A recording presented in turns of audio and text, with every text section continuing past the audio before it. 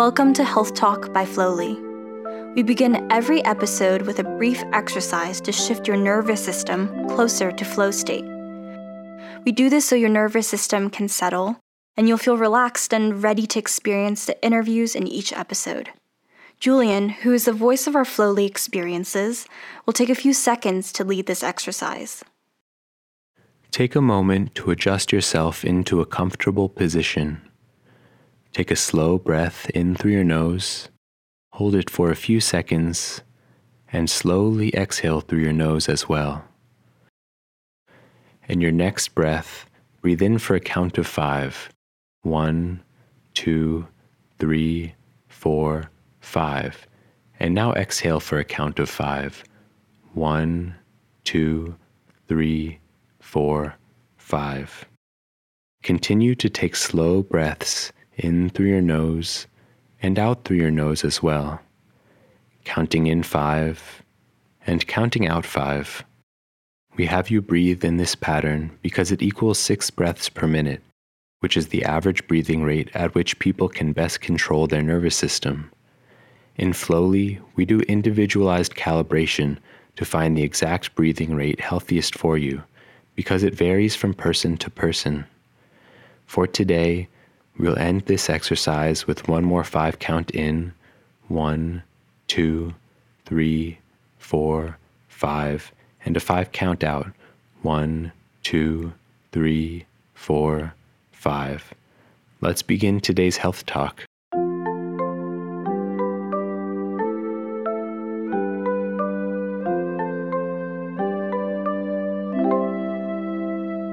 Hey y'all, my name is Celine and I'm the founder of Flowly and today's Health Talk. As some of you might know, Flowly is a mobile platform for chronic pain and anxiety management. We use biofeedback for relaxation training and even VR to help you learn how to regulate your nervous system. I'm super honored to have Ryan and Kent here today, who are the founders of Neuro. Today is going to be more of a conversation between us three, so let's just kick it off with some questions, but then we can jump into a more casual conversation. Thanks for having us. Thank you for being here. I love both of your stories, and I just feel like I can't do justice to what Neuro does. So I just thought I'd ask you guys, what does Neuro do? So Neuro in general is like putting health in your pocket. The idea of like health being so unapproachable in the form of supplements or anything that is based on something that doesn't become habitual use prevents people, in our belief, it prevents people from being the best version of themselves. So ideally, if we put it into gum and mints, because that is something that is so approachable to anyone in any format, in any situation. Yeah. You guys have a bunch of like gums and mints that are focused on different things, right? That's what I thought was really cool. That's what we've evolved into. So when we first started back in the end of 2015, it was like an energy gum. It was like NeuroGum. It was caffeinated with natural caffeine, L-theanine, B vitamins.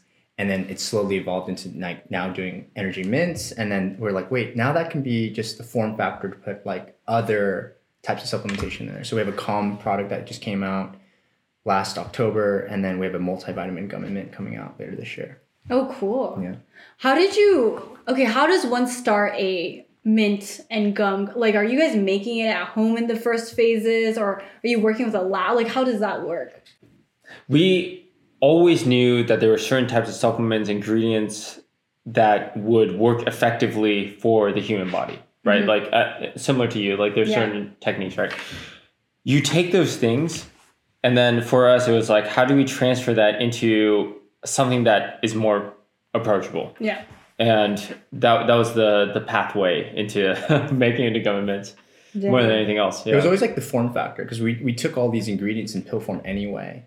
And people know about it. And people know about that. So like all the research that you see on like NIH or like people, studying like what like those actual active ingredients do for you, we just kind of repurposed and just put it in a more accessible format. So what inspired this? Like, how did you guys think to even start this or even change the form factor?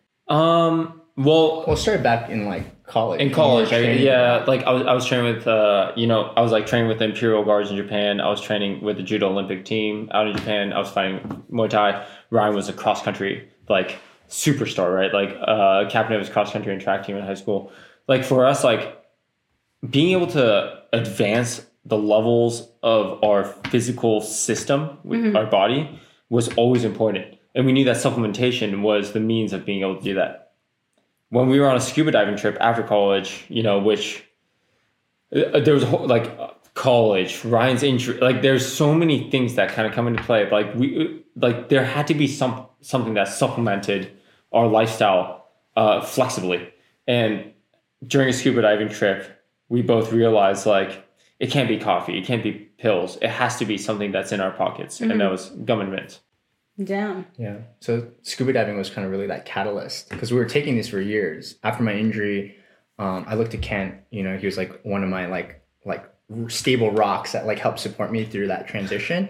And then I started training into like doing marathons with the Paralympic team, and it was like supplementation was so key. Like training is huge, but really your diet is like another 50% of like what you kind of see in terms of performance. Yeah. And it was during that scuba diving trip, we're like, you know what, like there has to be a better way to take it. Right. Yeah. That was really. I mean, it's the same with like mental health, right? Like if you're eating bad, you're taking care of your body in like a negative way. Like there's no way that you could positively enhance yourself no matter what you're doing. Yeah. It's really interesting because we were just talking about this the other day where a lot of mental health, so anxiety, even having panic attacks, depression, it actually all starts in the gut.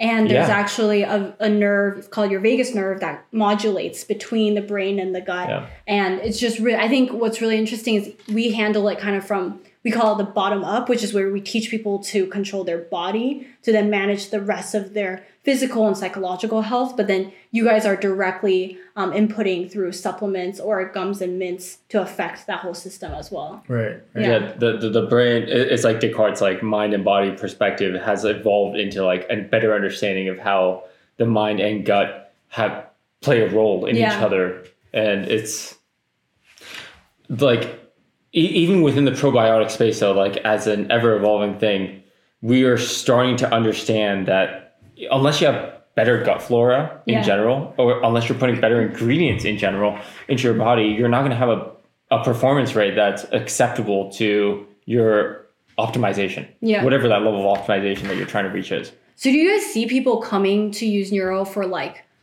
health optimization or performance or athletics, or is it like to help? I guess you guys have different focuses now. So do you kind of see a diversity in people coming to use Neuro? We are not a company that's trying to like, we're not the company that's being like, this is the end all be all. This is the NZ, whatever, like unlimited drug that's going to change your life. We are a company that's introducing you / making it so accessible to be a healthy person that everyone can take it, and if you want to learn more, then that's great. Like, but at the end of the day, like we're a gum and a mint company that only fits so much into our products. But if that's the seed, a very effective seed at that gets you into the mindset where you can make your, like use Flowly, use whatever, like to get you a better person, then we did our job. Yeah. Or a supplement, like we're a complement to like what you should be doing in your lifestyle anyway, like day to day. I think that's really cool because that's kind of how we think of ourselves too, where we have this like cool virtual reality form factor and like biofeedback, but it's kind of just a way of enticing people and opening up that door to say like, hey, not everything has to be medication. Not that you can't have it, but it can be a supplement or it can help. There's an alternative to try. And I think a lot of times that's what we are to a lot of people. I think about like the general distrust that a lot of people have in doctors in general. And the reason that, and why people fall into holistic medication, the reason that exists is because a doctor can speak in tongue to you that they only understand, but then holistic medication is understandable. And to us, like, why can't we combine those two worlds? Why cannot we not be an approachable way that you're becoming just healthy? Like, and that's in our personality too. Yeah. Like we want to be friends with you. Like you're not going to trust someone that's just like all up in their ego. Yeah. But you'll trust someone where it's just like, hey, like these are the ingredients. It's simple. Like, and you can use it in any situation in your life. And I also feel like not only sometimes our doctors or like in the healthcare system, it's very hard to navigate through it. But a lot of times I know for us, when we work with chronic pain patients or people with anxiety, they know their body better. So a lot of times yeah. they know like, oh, I need this supplement or I need this alternative tool or I'm looking for this because my doctor hasn't brought it up or my doctor won't let me have it. Yeah. That's what we see a lot in our population. And everybody's different. Yeah. Like no two cases are like really the same. Like you have like similar symptoms, but people react to things differently. So I thought what was interesting about yours is like people who use this app show like a reduction in use of like opiates. Yeah. And like for me, like after my injury, every doctor was just prescribing every opiate. Yeah. Because it was like the easiest one. They're like, oh, like you obviously look like you have a clear indication of why you need this. So like Norco, Oxy, Methadone, everything. And I just kept taking all of that. Yeah. And I just ended up building this crazy tolerance. And then I realized like maybe like a year and a half into it that the withdrawal pain, like after 4 hours after the wear off, like the pain came back so much stronger. Yeah. And I became so reliant on that. Yeah. So like having like different ways of like, hey, this is not just the one way that's supposed to solve it. Like let's look at alternatives. I think that's a really cool way that you guys have built this. And all these doctors are just prescribing it just because like they have a perspective where it's just like, okay, if you're feeling this, I prescribe. It's algorithmic, not natural. This, then that. Yeah. And for me, it was like 2009, 2010. It was like, I mean, the start of this huge opiate craze. I mean, it's always kind of been there. Man, yeah. But like Oxy and all these medications were like heavily prescribed and overprescribed with that. Yeah. So I thought that was like pretty cool that you guys built. Yeah. And even now, like we've worked with patients where they need it to function, but even if they wanted it, they don't have access to it anymore because of the heavy regulation around it now. So I think now more than ever, I think there's this shift to consumer health where health in general and wellness is moving more into the person's hand themselves so they can control their experience of it. But I wanted to ask you specifically, Ryan, because, we work with people with a lot of chronic pain and you had a really big injury and I know you have you had chronic pain. I don't know if you still have it, but how did you like manage it? What was that journey like for you? I mean, I still go through chronic pain. Yeah. So from my accident, I had a burst fracture in T9. So around that area of injury, I get a lot of neuropathic pain. So similar medications that they were giving people with diabetic nerve pain and then like low back pain. And from day one, like it was just opiates was like kind of the like prescription from doctors. And that became so routine for me. So the first 2 years was a big struggle because I felt like I was so reliant on something. And then I realized I don't want to be dependent on this. It made me really groggy. And I like can't come visit and like I'd be always kind of tired, like not fully there. And quit cold turkey about like year 2. And then I've never taken an opiate ever since. It was a huge like it was hard to obviously get off of something that was so like such a big part of your life. Like had a strong grasp. But I realized that every night I would wake up in cold sweat, like I needed this medication and just make me feel better, like get me into even. And I was like, well, what if I can just start baseline and embrace the pain, realize that it's there, and then do other things that get my mind off What of a strange way for it. Like, it's so conditional too. Yeah. Like, you get conditioned into the system. Yeah. Yeah. And it's interesting because opioids were actually developed for acute pain, not necessarily chronic pain. And that's actually, a big difference. Yeah, that's it's a huge acute, difference. Yeah. Like if you're first injured, like opiates to relieve that. But it was never intended to be a long-term solution. Yeah. But that's kind of the route it kind of turned into. So how do you on a day, like let's say if you had some sort of pain flare up throughout the day or in a week, how do you manage? Do you have tools? Kind of, we always say like for our users and members, they have toolboxes. Do you have a toolbox? I think it's like breathing exercises, recognizing it's there. I think hydration was a big part of it too. I would realize that if I was dehydrated, I would tend to have like worse nerve pain.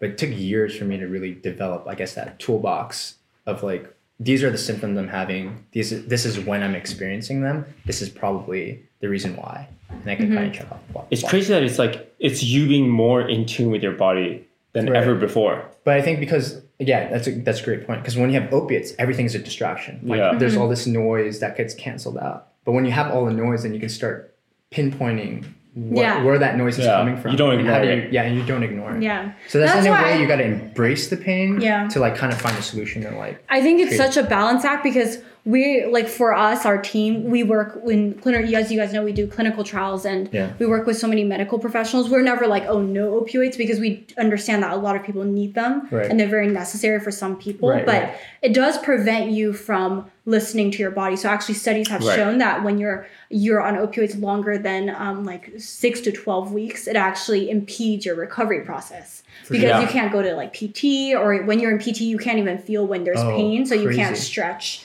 accordingly, etc. Yeah. And so I had this one experience.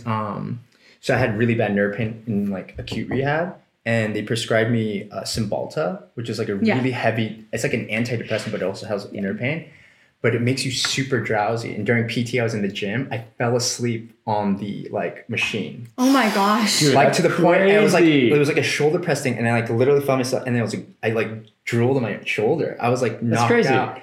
And I was like, I can't take this medication. But people are constantly prescribed. That's unnatural. It's unnatural. That's unnatural. Yeah. I think like gabapentin is like one that's get took gabapentin a lot. Yeah. Neurontin. I was just talking to one of we have a patient advocacy advisor in our company, and she herself, she has Hashimoto's and sleep disorder. She was put on Cymbalta, and a lot of times, so she'll routinely go through Cymbalta, but then she'll have to wean herself off of it because she doesn't want to stay on it. Yeah. But every time the weaning process it's always like a week or two. That's very hard recovery, really hard weaning, and it's just it's really tough. Like, and I think she was saying that Flowly helps her through that process because kind of like what you guys were saying is, I think being in touch with your body is so important, but also so hard. And that's kind of like the basis of biofeedback, which is the ability to literally see how your body is doing in real time and then learning to control it. Right. Yeah. That's the thing. It's like understanding the mechanisms of your body. Like no one's visually able to see how the body is. Yeah. They just feel it, right? And like with an application that's allowed you to do that changes the way you view the perspective in general. People are always like, "Oh, it sounds so voodoo-y," but do you guys know like Wim Hof? Of course. He's like the ultimate biohacker. But he does biofeedback, and I'm always like, I always bring up this example, even though it sounds so crazy. It's just there are these people that do like Arctic welding, so it's like sub-zero temperatures. It's so cold, so they're really prone to frostbite. So they actually use biofeedback to train for 18 months, so they could bring blood flow to their hands on command. It's amazing. It's amazing. It's amazing. They do a lot of studies on like Buddhist monks, and, like their breathing and like their brain, like how it activates, like just on. Now we're all trying to breathe. It's like so. I went through like a whole Wim Hof like program actually, and it's all hyperventilation based, which is so interesting. Like for me. So I used to take cold showers. I don't anymore because I like to live my life comfortably. But I there was like a period of like 2 years where I just only took cold showers, and so miserable. I take cold showers for fun. Like I like. So fun is not the word I would. Fun is not the word I would use. But it is interesting to be like, if you could put yourself in a mental state where to me, Wim Hof and his methods were like accepting that was what you're gonna. That's what you're going to expect more than anything else. More so than like your body's able to handle it. Wait, well, what is it that you're going to expect? A cold shower. Oh, like accepting the reality. Yeah. Like to me, like when I was entering into the cold shower, it's like I'm gonna accept the fact that it's a cold shower. It's not that it doesn't feel any colder, but it's just like, okay, this is it. Like in the same way, like when you're bracing for it, right?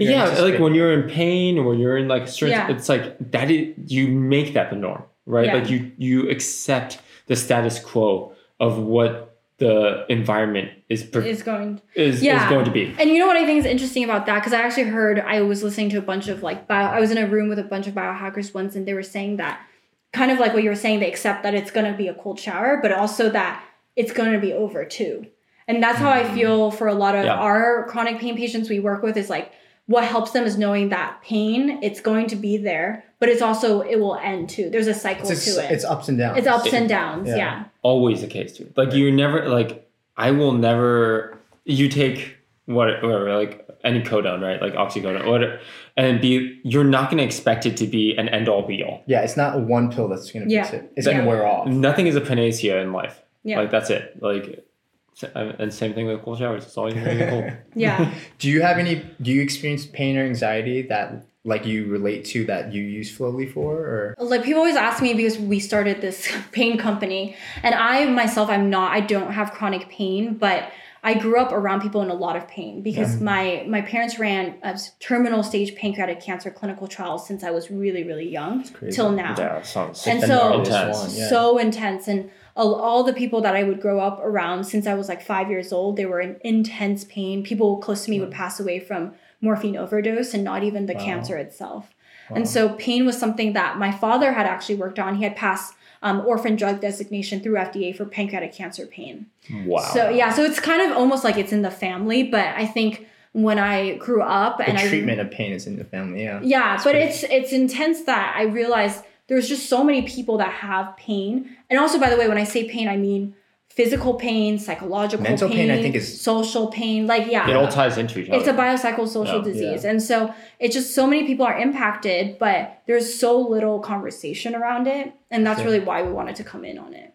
I almost thought, like, hindsight 2020, like in the rearview mirror, I look back like on my pain and it's there. It's I can physically feel it. Yeah. But I think a lot of time in the beginning was almost like the mental, emotional pain that like was overwhelmingly a huge part of that. So like the emotional pain of like, oh, my life is very different. Like I'm told from doctors I'll never walk again. My life's gonna be very different.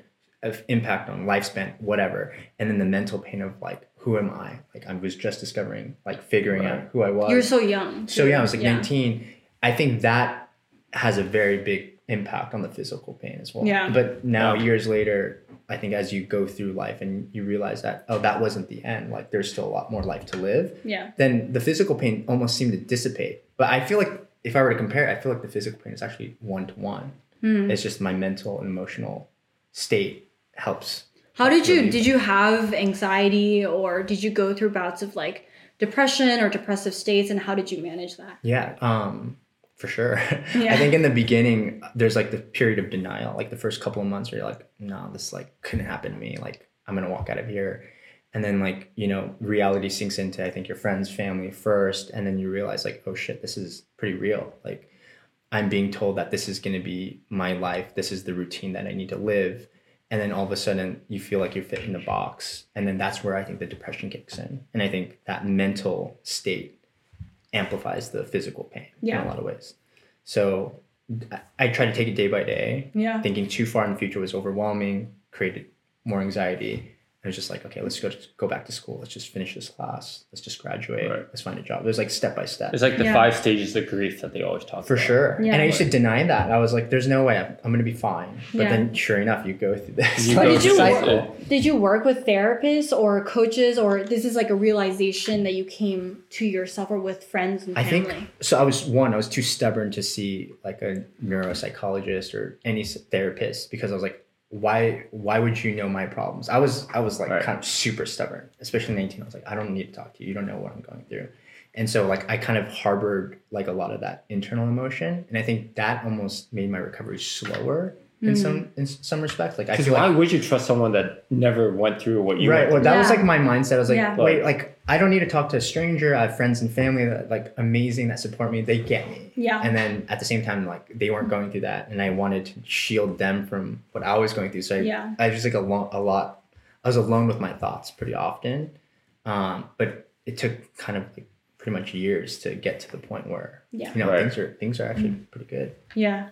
That's really, I think that's really, so you were asking if I use Flowly myself. Like this past year, I had someone really close to me was like depressed and also had an eating disorder, and it was just really, really hard. Yeah. And I think that it took so much support from the family, but also from like therapists and people around to really work through that process. It just, and Flowly was part of that process for him and also for me, because I think that as like a person in their life, it was really challenging. And I think it really opened my eyes to having even just a little taste of that experience, and made, I think, myself and even my whole team more empathetic to all of the people we work with. So I think it's a really, I mean, you're a very empathy forward brand. Like to be able to do what you do, you have to understand. It is. And it's been a really, I mean, I think it's been hard, but also really rewarding that we get to see firsthand, and I think you guys probably experience that too, firsthand what your product or what the experiences you build can do for people, right? Like you see the immediate effect. Oh yeah. It was just, the feedback you get is pretty inspiring. I think that's like your motivation a lot of the times. Because I mean, it is a grind. I mean, you know, like starting a company with Julian, It is. like, Startup yeah, is, oh it's my tough. gosh. And then yeah. you get certain feedback from people saying like, oh, I use this changed like my life in this way. It's like, oh, okay, like, all right, let's keep going. Yeah. It's like that motivation. It's a little Yeah. like dopamine hit. Yeah. It's tough. I mean, we have a friend that like recently committed suicide, like Yeah. very very recently, and it's like there is a part where it's just like you wish that they had something, you know, Yeah. like Yeah. I like honestly, like I'm walking around and like I think about him, like right, like out of the blue, and like the impact that you have not existing is so interesting. Like there's like this, I don't know, psychology that's associated with human behavior, and That was a tough one. yeah, I mean, he was like, so yeah, he was an amazing kid. He was really, really sweet, like Yeah. very generous. And you don't know sometimes what people you are don't going you through. like You you don't know really what they're you going don't. through, That's yeah. the thing. It's like a big, yeah, it's hard. In a lot of ways, I think for me, it was almost like like people assumed that there was like the pain I was going through because Yeah. of the physical wheelchair and all that Yeah. stuff. But 100% of people are going through something that you can't see. Yeah. And I think that becomes really difficult. And I think with Adam, like, I mean, he was like a friend. He supported us from day one. Yeah. He was a professional like motocross rider, like a neuroscience major, like, and he took so many precautions to Yeah. make sure that his brain was in the right place. Like he did everything. yeah, Yeah. every cryo, infrared sauna, Yeah. like he did Exercise, heart rate like, variability, yeah. exercise Wow. every day. Yeah. Like he knew his body really well. There's only so many things you can track though, and then that gets us back to our first point, right? Where it's like there's no panacea. Like there's nothing that is going to be the ultimate drug, or there's nothing that's going to be the ultimate drug or medication or physical activity that's going to get you to a point where it's going to fix your problems. Yeah. So in that case, it's management, and that's a big thing, right, in the medical world now. Like, what does management mean? Yeah. Like, It's not even pain treatment, right? It's pain management. Right. Pain management. exactly. Yeah, that's it always is. And even with it's like balance. mental health, it's management because it's not like you cure. At least like one of the things I was learning no, unless you about, like lobotomize them. yeah, there's no way. you can't cure it, but I also think that it speaks to other parts of life also, right? Like you cannot cure yourself where you don't have a bad day or you don't have a flare up or you Right. don't feel, even if you don't have anxiety, you're not diagnosed with generalized anxiety disorder, everybody feels anxious at some point in their 100%. lives. Oh, And I yeah. think it's so important that's why I think what you guys do and what we do is like so important, being tools to help people manage that on a day-to-day basis, because without the tools, we're taught like how to do math in school, but we're not taught how to manage our emotions on a daily basis. Yeah. What do we Yeah. see more, like our emotions or math? Like, Well, you're taught how to do math, but you don't know how to manage your finances. yeah. Like, it's- Or this is an education system we can dive into for hours. Yeah. But I think it's just so important to have more conversations like this. Yeah. I think it's just super healthy. Yeah. Because like for years, like people didn't talk about their mental state.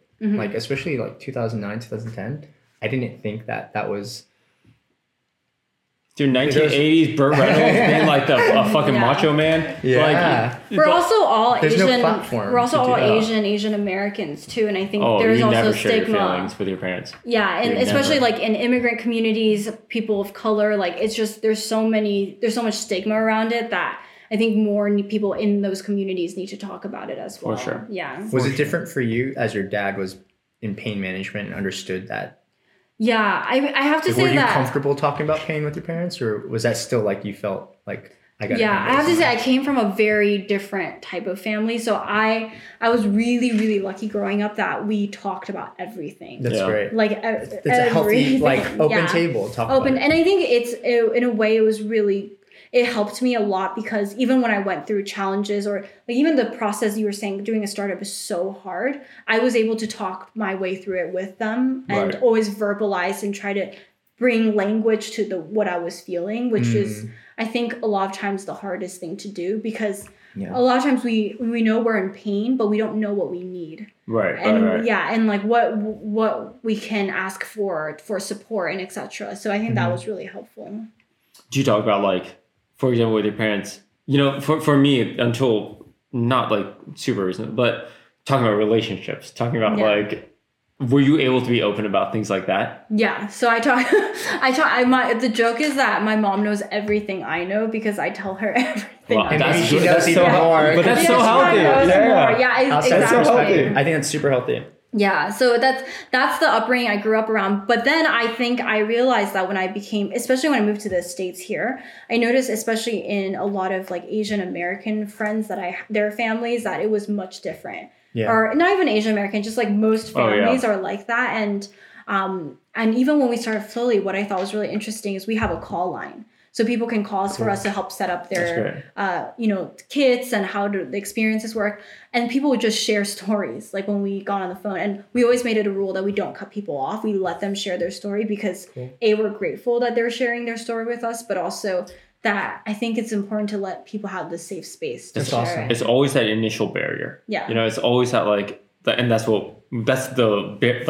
that's where we exist, right? As Neuro also. It's like you get past that point, you get the call line, you get like the energy, you get the health aspects to get to the point where it's like, okay, I can manage it. You need to break that mold. Yeah. And to be able to do that, I think is the most important thing within society right now. Yeah. I wanted to ask you guys, because I usually ask this in all our podcast episodes, what is both of yours individual daily routine? The reason I ask this is I think it's really interesting to see like down to the nitty gritty how people manage their daily living and even like the ups and downs. Do you have like things that you do that ground you or help you each day? I talk to a lot of my friends and family. Yeah. So even if it's like a quick text, like I used to do this thing where like when I was commuting to work, like one day out of the week, I would just call a friend instead of listening to podcasts or music and just like talk to them on the ride back and just catch up with them. Because that helped ground me, just keeping up with people, staying in touch with people. Yeah. But otherwise, like startup world, like there's pretty much something different every day. It's hard to say like daily routine because I feel like I exist within like weekly routines or like monthly routines. Because it's like, okay, we need to prepare. Management equals preparation, right? Like management equals like, okay, I'll prepare a nice meal for my dog. I love. That's a routine. I mean, it is part of my routine, but I don't do that on a daily basis. And it grounds you too, right? Yeah. But it's knowing like, okay, I need to empathetically do this thing for my dog, and I walk twice a day. But like, I don't explore creativity every day, or I don't explore my mind every day. But that is something that I put as my identity. Yeah. So then I will do it, like at some point. So from a daily routine perspective, like I wake up, I work out, like there's the standards, but from a lifelong, like what I do as a person, as defined as who I am, there is like how I care for people, like what you said, like the calling, like all these things I think are built from a lifelong of not daily routines, but just mental practice. Yeah. So my one question for both of you is, what advice would you give yourself for when you first started Neuro to now? Like, is there anything you learned about building Neuro, the company, or interacting with customers, or just you yourself as people growing? Man, there's so many. I would just say perseverance is the big one, because every time there was like massive roadblocks, that was like the biggest roadblock in the company. Like we figured out a way to get over that. And then there was another bigger hurdle, and it's just, you're always going to go through the ups and downs. And I think just not giving up, perseverance is big. Yeah. I mean, I feel like you could be constantly stressed when you're starting a business. Yeah. And sometimes that's not the best way, as you know, with management, like, and with pain, like that's not the best way to approach anything. Sometimes you need to just chill out. Yeah. Do something for yourself. Yeah. Do something for yourself. If I saw myself from 5 years ago, this uptight, little piece, can I cuss on this? Like, little piece of shit. Like, I would just be like, dude, chill. Like, breathe and think and make better decisions. And I look at myself now and like, that is, I've thankfully like grown up into that. Like, and I think about that it's funny, like you meet more mature business people and they're just like, oh, okay. Like I look at my dad, for example, who's been in business for a long time. And it's like, don't worry about the small stuff. Yeah. You know, just there's things to focus on that are more important, and I'd probably give that advice. Which would be like health and like mental wellness. Yeah. So, like, All the things that you guys Yeah. I also think one thing that I realized because especially in the startup, like you said, you can be, sometimes I feel like I'm dreaming. Like I can't even sleep well at night because I'm still thinking about work and like I can't get out of it. But at the end of the day, how important is it is very important to like who you are. You want to be successful, you want to work at it. But at the end of the day, like what are the important things at the end of your life? Like the relationships, I think, are really important. And I would say if you're starting a business or anything, don't sacrifice your personal relationships at the cost of the business. Yeah. Yeah. And that was really difficult because everybody's like, don't do startup with your best friend. And then now I'm like in hindsight, you're like, why wouldn't you? Like you trust that person. And as long as you start a foundation, you have an understanding like business can be hard, but our friendship comes first. The only reason that it will not work is like because of all the negative effects of people. Greed, like like whatever it is. Like it's which I think can be mitigated if there's transparency too. Totally. Like if you're able to talk to each other. It's like Ryan and I tell each other everything. Yeah, because I was telling Ryan, like Julian and I, a lot of you guys are best friends from college. Exactly. Right? My co-founders, Julian and I, were best friends since college, and Nuray, our other co-founder, like we're all family now, basically. That's awesome. And it's been really, really helpful. And I think one thing we're really good at too, and I think it's been really important, is to have fun. Like you always have to remind yourself, like, okay, this is fun. Doesn't mean that like you shouldn't get into like whatever arguments once in a while. Yeah, no. But it's like not everything's not rainbows and unicorns, But at the same time, it's just like, dude, I'll tell Ryan everything. Like my life is not rainbows and unicorns. Our lives are I was like. But remember to have fun. That's super important. It's. Yeah, I there's all these the vices of humans are what are those vices are what's going to prevent you from becoming successful. Yeah. Like they exist for a reason. Yeah. You're going to be successful no matter what if you live a life that you really believe in morally, psychologically, and peacefully. Yeah. Yeah. Well, we're going flying tomorrow. It's like something that was like, oh, we want to do this for ourselves. Yeah. And then I think in a lot of ways it'll make us better. Just explain what flying. like getting a pilot's license. We're taking drugs. Let's explain what flying you're talking about. Yeah, so which I think is, I was going to ask you guys as the last question, what are you excited about, like moving, both with Neuro, but also yourself? I think that's really cool. Like, I know you're doing. We're really excited. We're like looking at like, where can we buy a plane? Like, we're excited about finding happiness. That's it. Yeah. Comfort. And we've been at it for like over 5 years now. So like in that sense, it's nice building the business, but it's also, you got to have fun along the way. Like I keep saying that over and over, and it sounds so cliche, but it's true. By the way, it's not like in 5 years with hard work, we're not like a $500 million business. Yeah. We're very comfortable where we are, and like there's no element, like we work to the point and build ourselves to the point where we enjoy our lives a lot. And I think that translates into success in the business too. Yeah. Yeah. Success. Because when you're so stressed all the time, like you're not going to make the best decisions. True. Because you're making a decision based on like a reactionary, thought or something that's coming at you. Yeah. Versus like if you're more relaxed, you can look at it at a more macro level. Yeah. Life is good. Aerial level. That's a good note to end Aerial on. Cool. Well, thank you for joining me, guys. Thanks for having us. I really enjoyed this conversation. Thanks, Lee.